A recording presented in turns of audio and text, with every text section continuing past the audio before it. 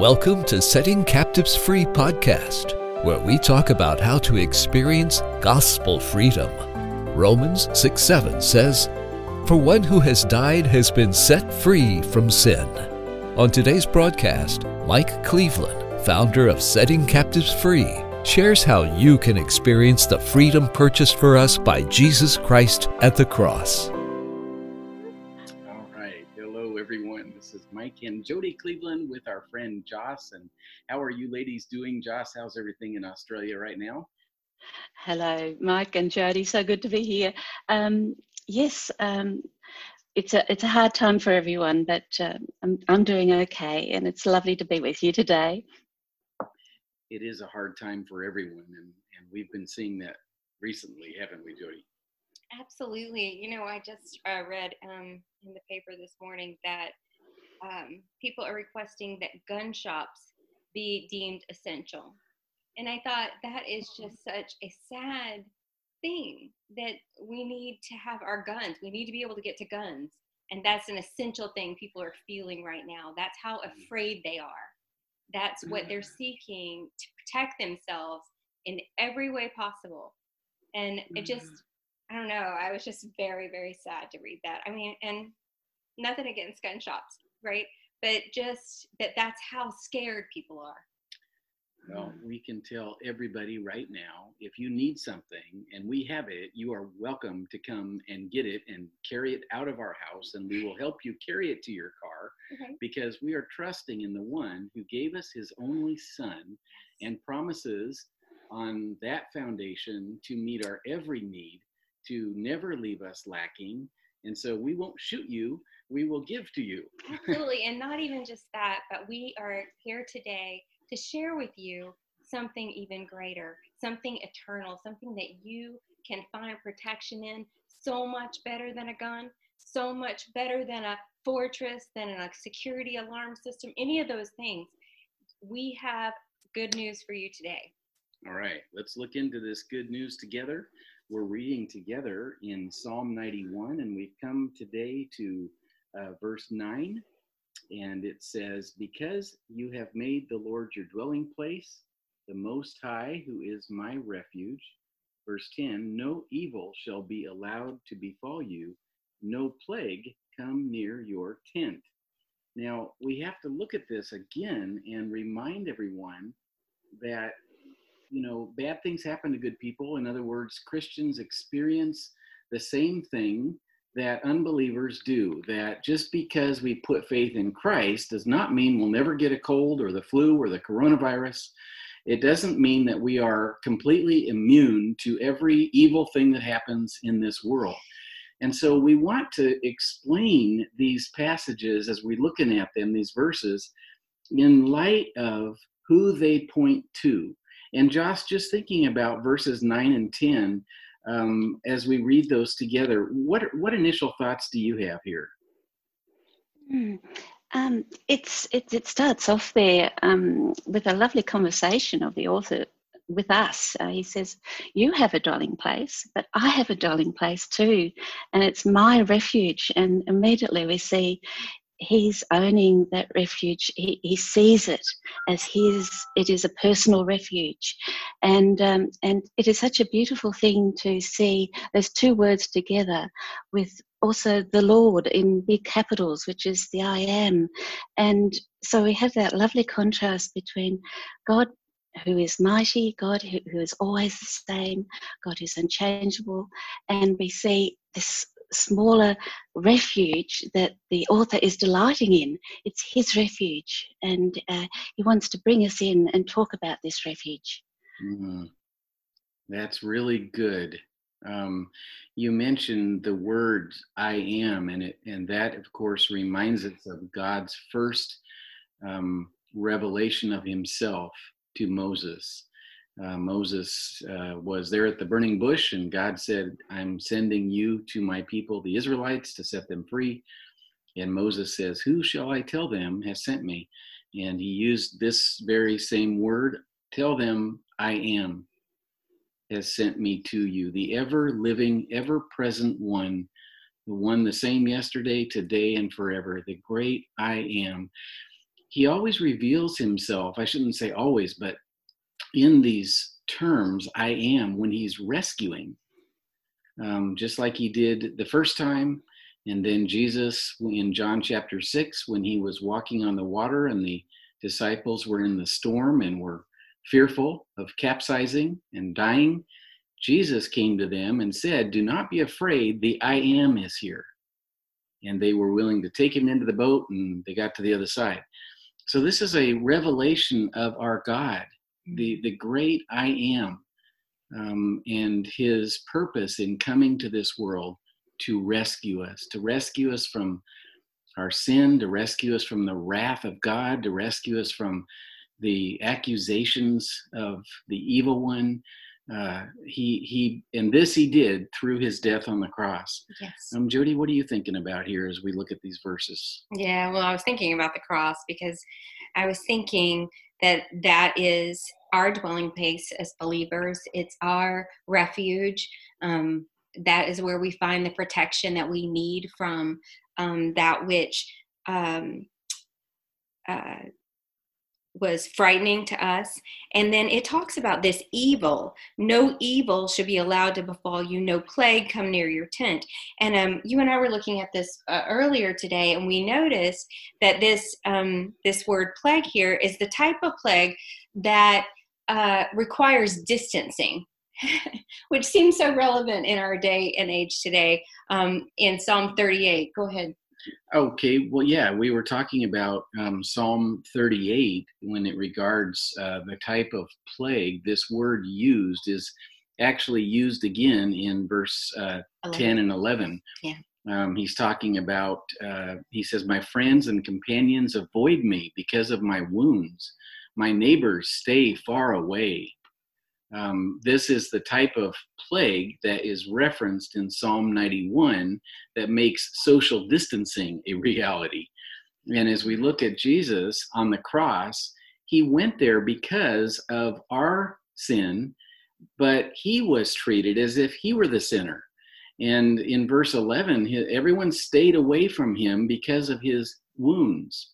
And this is what we're dealing with today, isn't it, Josh, as far as social distancing that Jesus felt when he was wounded, when he was enveloped in this plague of God's wrath, this plague of our sin, right? Mm-hmm. Yes, remember on the cross that people were running way down the hill away from him. They thought he was a contagion, something that was to be reviled and detested. They didn't really want to look at him. They wanted to run away from him. They felt that they were pure and he was not. And it was actually the reverse. He was the pure one with their sin on him. And he was the one taking it away so that they could have a refuge if they would just believe in him. And that refuge is something that says to us, we need a place that is safe because other places are not safe.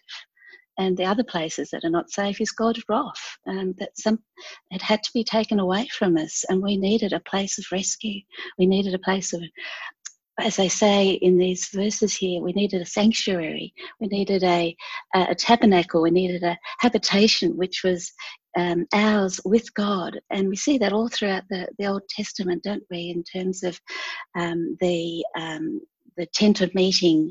David talks about it, where he viewed his holy God. He was in awe and seeing the glory of God. And people brought their sacrifices to the priests. The Day of Atonement, where everybody was sins were atoned for. But then at the cross, the Day of Atonement is there, where Jesus is our sacrifice. He is the Lamb of God who was offered for our sins, and his blood covers us so that we do come to that place of refuge. So very beautiful. Yeah. That is very beautiful indeed. Yeah, well, when we take refuge in Jesus, now when we sin, our sin no longer separates us from God. We have an advocate with the Father. We have a Savior. We have Jesus who pleads his wounds. He presents his wounds and he presents his blood, and he says, that sin is not theirs. I took that on myself. and we're forgiven. We can live in that forgiveness, and now there's no condemnation for those who are in Christ Jesus. So you see, this no evil shall be allowed to befall you, no plague come near your tent. This is the evil of our sin. I mean, it's also other things too. I'm sure there's other applications, but for me, when I read it, I see that evil, that sin, the weakness of my flesh no longer sticks to me. It no longer is mine. Right? Jesus has removed it. I was once far away because of my sin and the evil about me, but now I've been brought near. I've been brought into the kingdom of light. And that excites me. That just gives me so much joy. And what a beautiful refuge, right? What a safe place for our hearts and our minds in this time of a pandemic. Mm-hmm.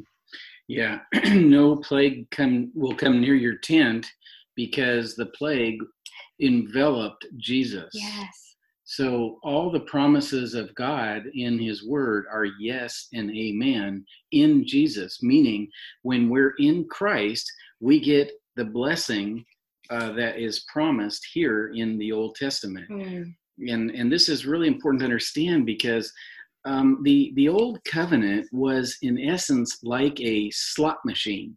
You put a quarter in, you get a prize out. You obey God and you get rewarded for that obedience. But all of that was given to point forward to Jesus, so that when he came and lived a perfect life, he fulfilled the Old Covenant in its entirety through his complete obedience to the Father, through his perfection in living. He loved God with all his heart. He loved his neighbor as himself. And in so doing, he purchased for us the blessings here, so that no evil shall befall you, no plague shall come near your tent, because on the cross it all hit him, and he was enveloped in all of this plague of God's wrath, the plague of the accusations of the law, the condemnation and the judgment. It all befell him. And as he did that, he became a refuge for us, and he became a shelter. And we're able to come under his atoning blood. His atoning sacrifice is our shelter, our refuge. And so here's an interesting thought that Jody and I had this as we were driving home today. It said we need to understand that this passage in Psalm 91 points straight to Jesus. Now, if we don't really understand that, then now this is going to sound really weird, but take it with a grain of salt. We need Satan's help to understand it. Now that sounds very weird and very odd. But if you look at verse 11, it says, "For he will command his angels concerning you to guard you in all your ways. On their hands they will bear you up, lest you strike your foot against a stone." We know, of course, that Satan quoted this passage to Jesus. But do you know what he said right before he quoted this? He said, "If you are the Son of God, throw yourself down." Meaning, if this passage is for you, then throw yourself down. He's saying that Satan knew that the Old Covenant pointed to Jesus. If you are the Son of God, then this is who this is for. So go ahead and test it. Right? And of course, it's the therefore that was the big problem. Therefore, throw yourself over the ledge. And so what are your thoughts on that, Josh, just as far as seeing Satan's quoting of this passage here? It's quite amazing, isn't it? He's trying to test out whether God really loved him. And it was quite an affront. And but he didn't actually quote it correctly either. There's a few twists in there as well, a few words that weren't right. But that's what God has done in Jesus. He has the devil has been overcome at the cross, and the devil knew that this was a sinless Jesus. I think that's what I was thinking about the other day. That even Satan knew that this was the perfect Lamb of God. He was perfection. He was innocent. He was the holy the Holy One. Amen. Satan recognized that. And so all throughout Jesus' ministry, it was told that God was well pleased with him. Even his captors said, "We find no fault in him." He was sinless. The robbers that were beside him on 2 crosses said, one of them said, "He is righteous. There is no fault in him. He is innocent." The soldier that was at the foot of the cross looked up while the crucifixion was happening and said, "He's righteous." And so for us, this is just the most marvelous news to know that the sacrifice that was given at the cross was accepted by the Father, because it was he was sinless and he went up to the right hand of God. And so for us, that is just wonderful good news, because we know that the sin that was poured on Jesus was removed at the cross, and the entire sacrifice was accepted by God. And it's just so marvelous to contemplate that, isn't it? Absolutely. I love how you said everybody recognized his sinless perfection. I thought of another one when Pilate's wife came to him and said, "Have nothing to do with this innocent man, for I had a dream about him." Showing that his innocence, his perfection, his holiness was seen and known by everybody. And so why is he hanging there on a cross as if he were the worst criminal ever? And of course, the Bible tells us that he was wounded for our transgressions. He was bruised for our iniquities. He was punished for our peace. The punishment that gave him peace, gave us peace, was upon him, and by his stripes we are healed. And so he is the innocent, perfect, holy, and righteous one who became sin, was enveloped in a plague of God's wrath, who took on all the burdens, sicknesses, sins of humanity. And there he hung, a rotting mass of sin and sickness and wrath, all mixed into one, so that all who turn and look to him and believe, all who believe, will escape the wrath of God because it's already been poured out, will be forgiven of all their sins because the penalty has already been paid, will live forever because Jesus died their death, will go to heaven because Jesus descended into the earthly regions, or Sheol or hell for them. This is the message of power. And, you know, Josh, you mentioned that Satan didn't quote this passage exactly right. There were some words he mixed up. He didn't have it exactly right. But one of the things he does is he puts a period where God puts a comma. Because he quoted verses 11 and 12. Well, that doesn't end there. It also says in verse 13, "You will tread on the lion and the adder, the young lion and the serpent you will trample underfoot." Oh, don't like that one, Satan? Oh, that one doesn't set so well with you? Right. Because both of these terms, lion and serpent, are words that are attributed to Satan. He prowls around like a lion, seeking to whom he may devour.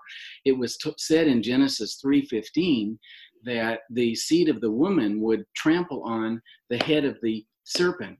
Yeah. And so Satan did not want to quote that one, because this is actually the mission of Jesus, to come and trample on and destroy the evil one, and to put him to death, and to rid him of his ability to accuse us any longer.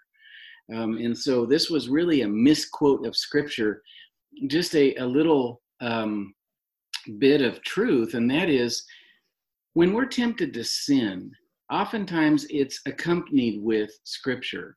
And the way you can tell if it's the evil one using that is that the thought comes to go ahead and sin because, you know, fill in the blank. For instance, I'll really, you know, I learn something every time I sin, you know, or whatever the excuses and the deceptions are. The evil one always wants to use Scripture for the purpose of destruction. Jesus, throw yourself off that cliff. Well, this Psalm 91, points right to Jesus in the standpoint of, from the day he was born throughout his entire life, God kept him in perfect peace. God kept him safe from all destruction, safe from all, what does it say here, plagues. He kept him safe from Herod wanting to kill him when he was a child, kept him safe when the people wanted to push him off the hill, kept him safe in every situation. Why? Because his purpose in coming was the cross. Yeah. And out of love, he came and died for us. And so this Psalm 91 is a perfect arrow pointing to Jesus in his life and up to his death. Absolutely, absolutely. And I love so much what you were talking about Satan wanting Jesus or sort of challenging Jesus's identity as the Son of God that is loved. Because at Jesus's baptism, we know that God announced in a loud voice, you are my beloved Son in whom I am well pleased.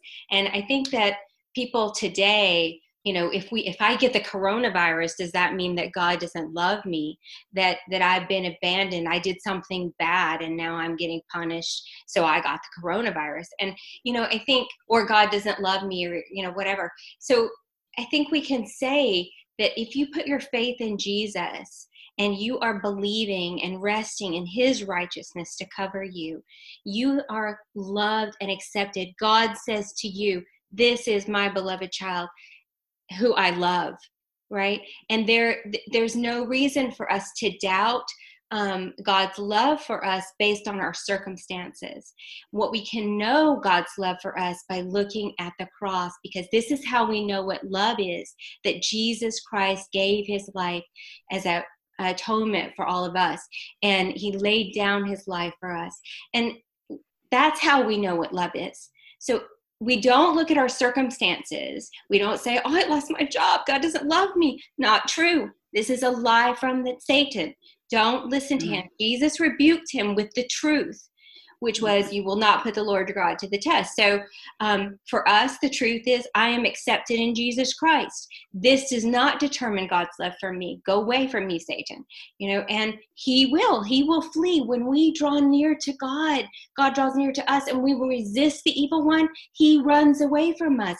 And so when our minds get filled with doubt and fear and anxieties, we can draw near to the cross. And we can again today behold the love of our Savior. We can see the love of God pouring down in buckets, limitless supply for the whole world. John says, behold the Lamb of God that takes away the sin of the world. It's a worldwide pandemic.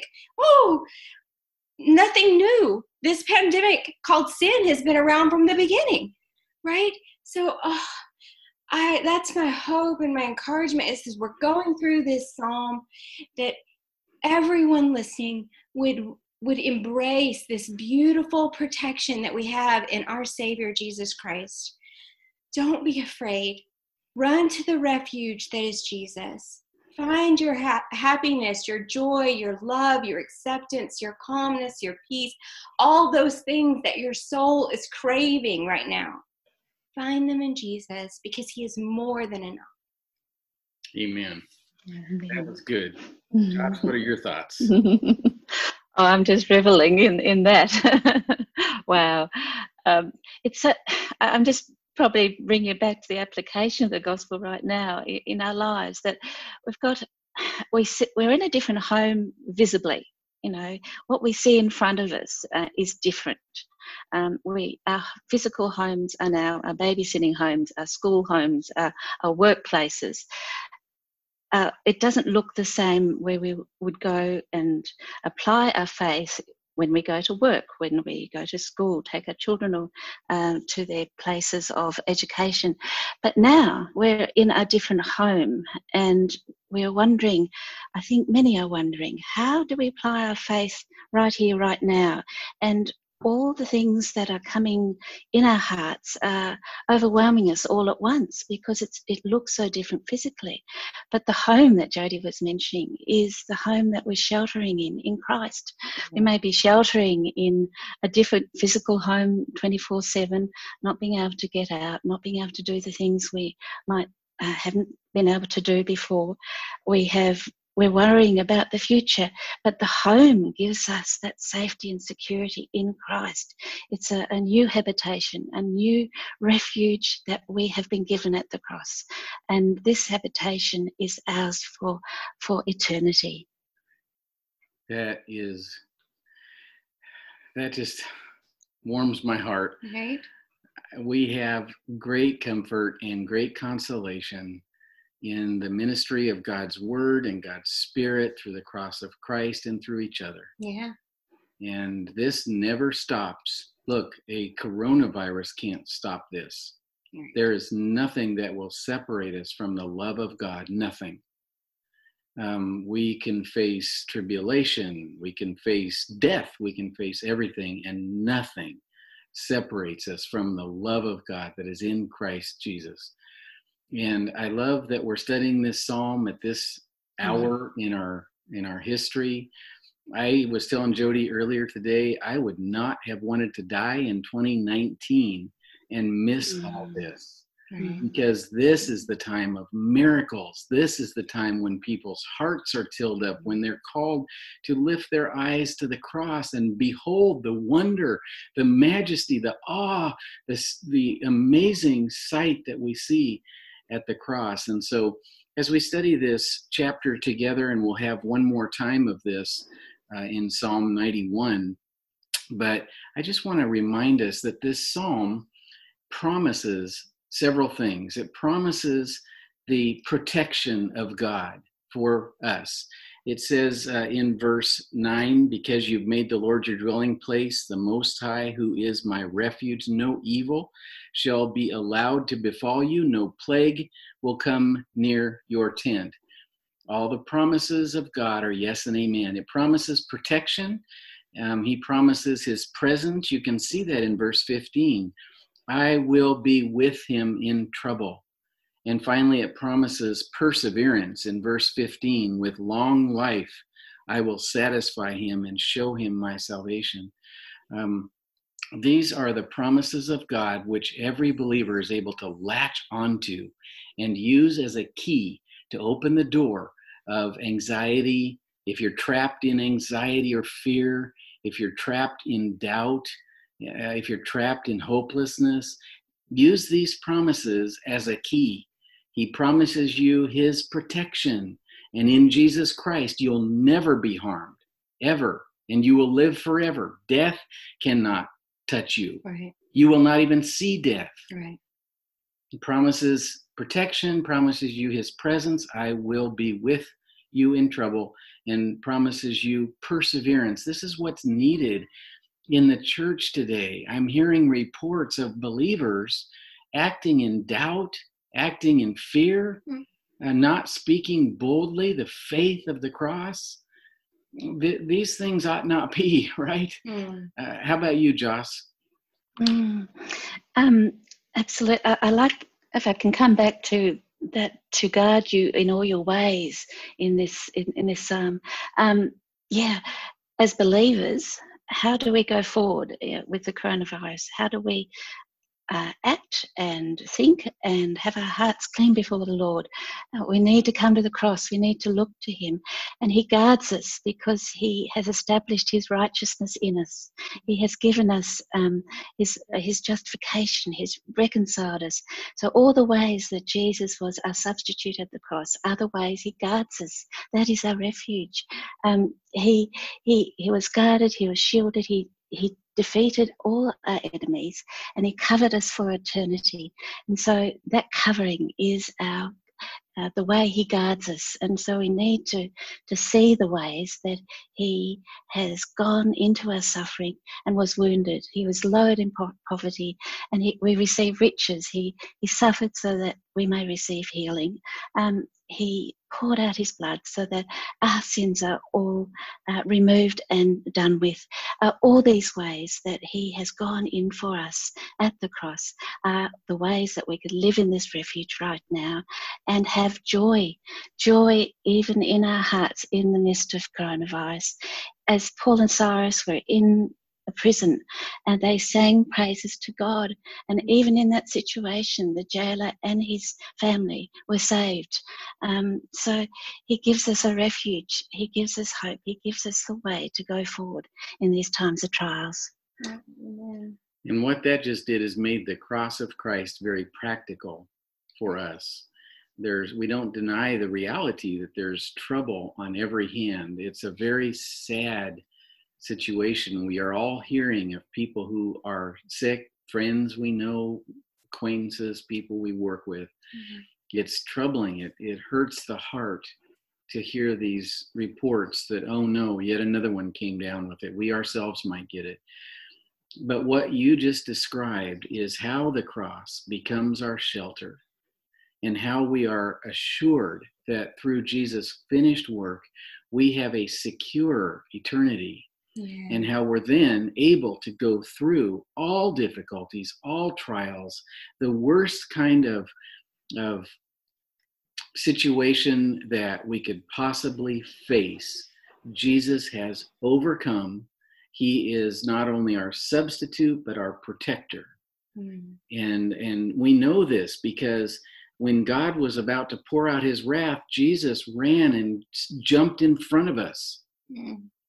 And shielded us and sheltered us from that wrath, from that anger against sin. And Jesus, when the law was accusing us, you didn't live perfectly. Look at you, blew it right there. Jesus came and lived perfectly and fulfilled the law, which is credited to the account of every believer. And then he took the curse of the law on the cross. And so the law can't curse us. Yeah. So now we get the blessing of God for full obedience. Jesus kept protecting us. Yes. And so that is our promise, that he will keep protecting us. And so we have nothing to fear. We are not like the world. We have an endless hope. Whereas unbelievers have a hopeless end, we have an endless hope. And it burns brightly in the midst of this pandemic, this worldwide plague.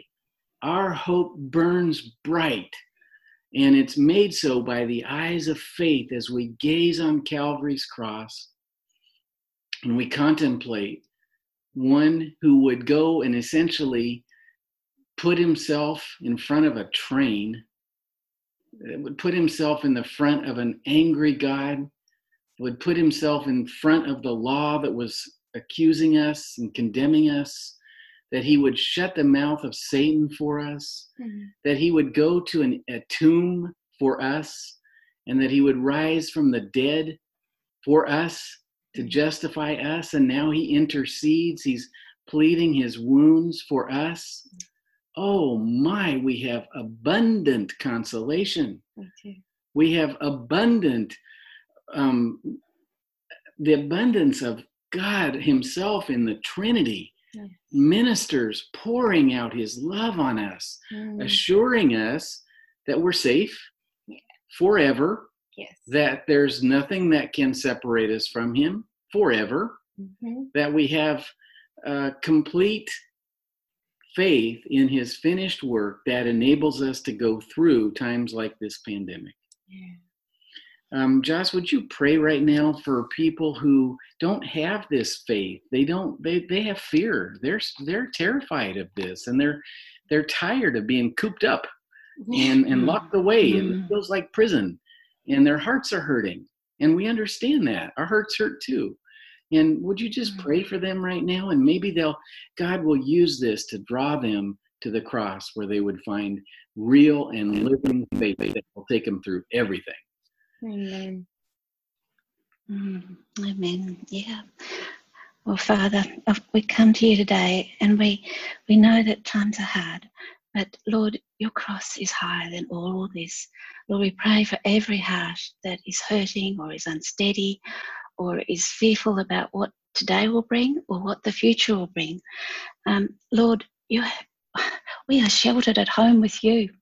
We have no concern when we are in your shelter, because you have provided for us.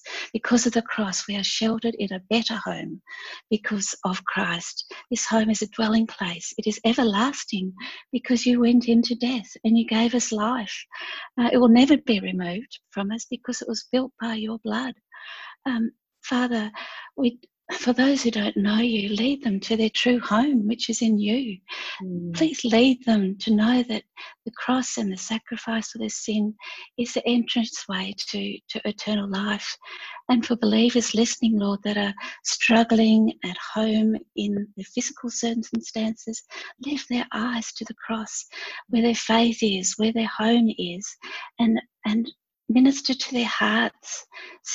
Help them see that the Lamb of God is their sacrifice, the sufficient sacrifice, the perfect blemish-free Lamb that was slain for them, for all their sins, and that everything was dealt with at the cross, and that now they are safe in a shelter with you.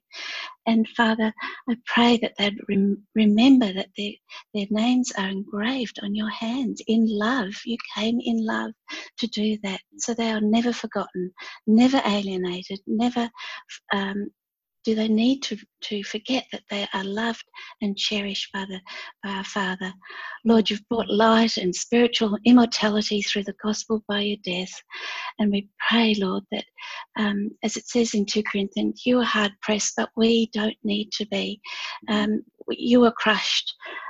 You were in despair, but we don't need to be, because you went through the ways for us. Lord, lift our eyes to the cross so that we may rest and dwell in you, and may we have that rest and peace that comes only from resting our heads back onto your shoulder and knowing that we are loved forever. And looking at your wounds, we are assured that this love is for us forever. In Jesus' name, amen. Amen. Amen. This has been a podcast of Setting Captives Free.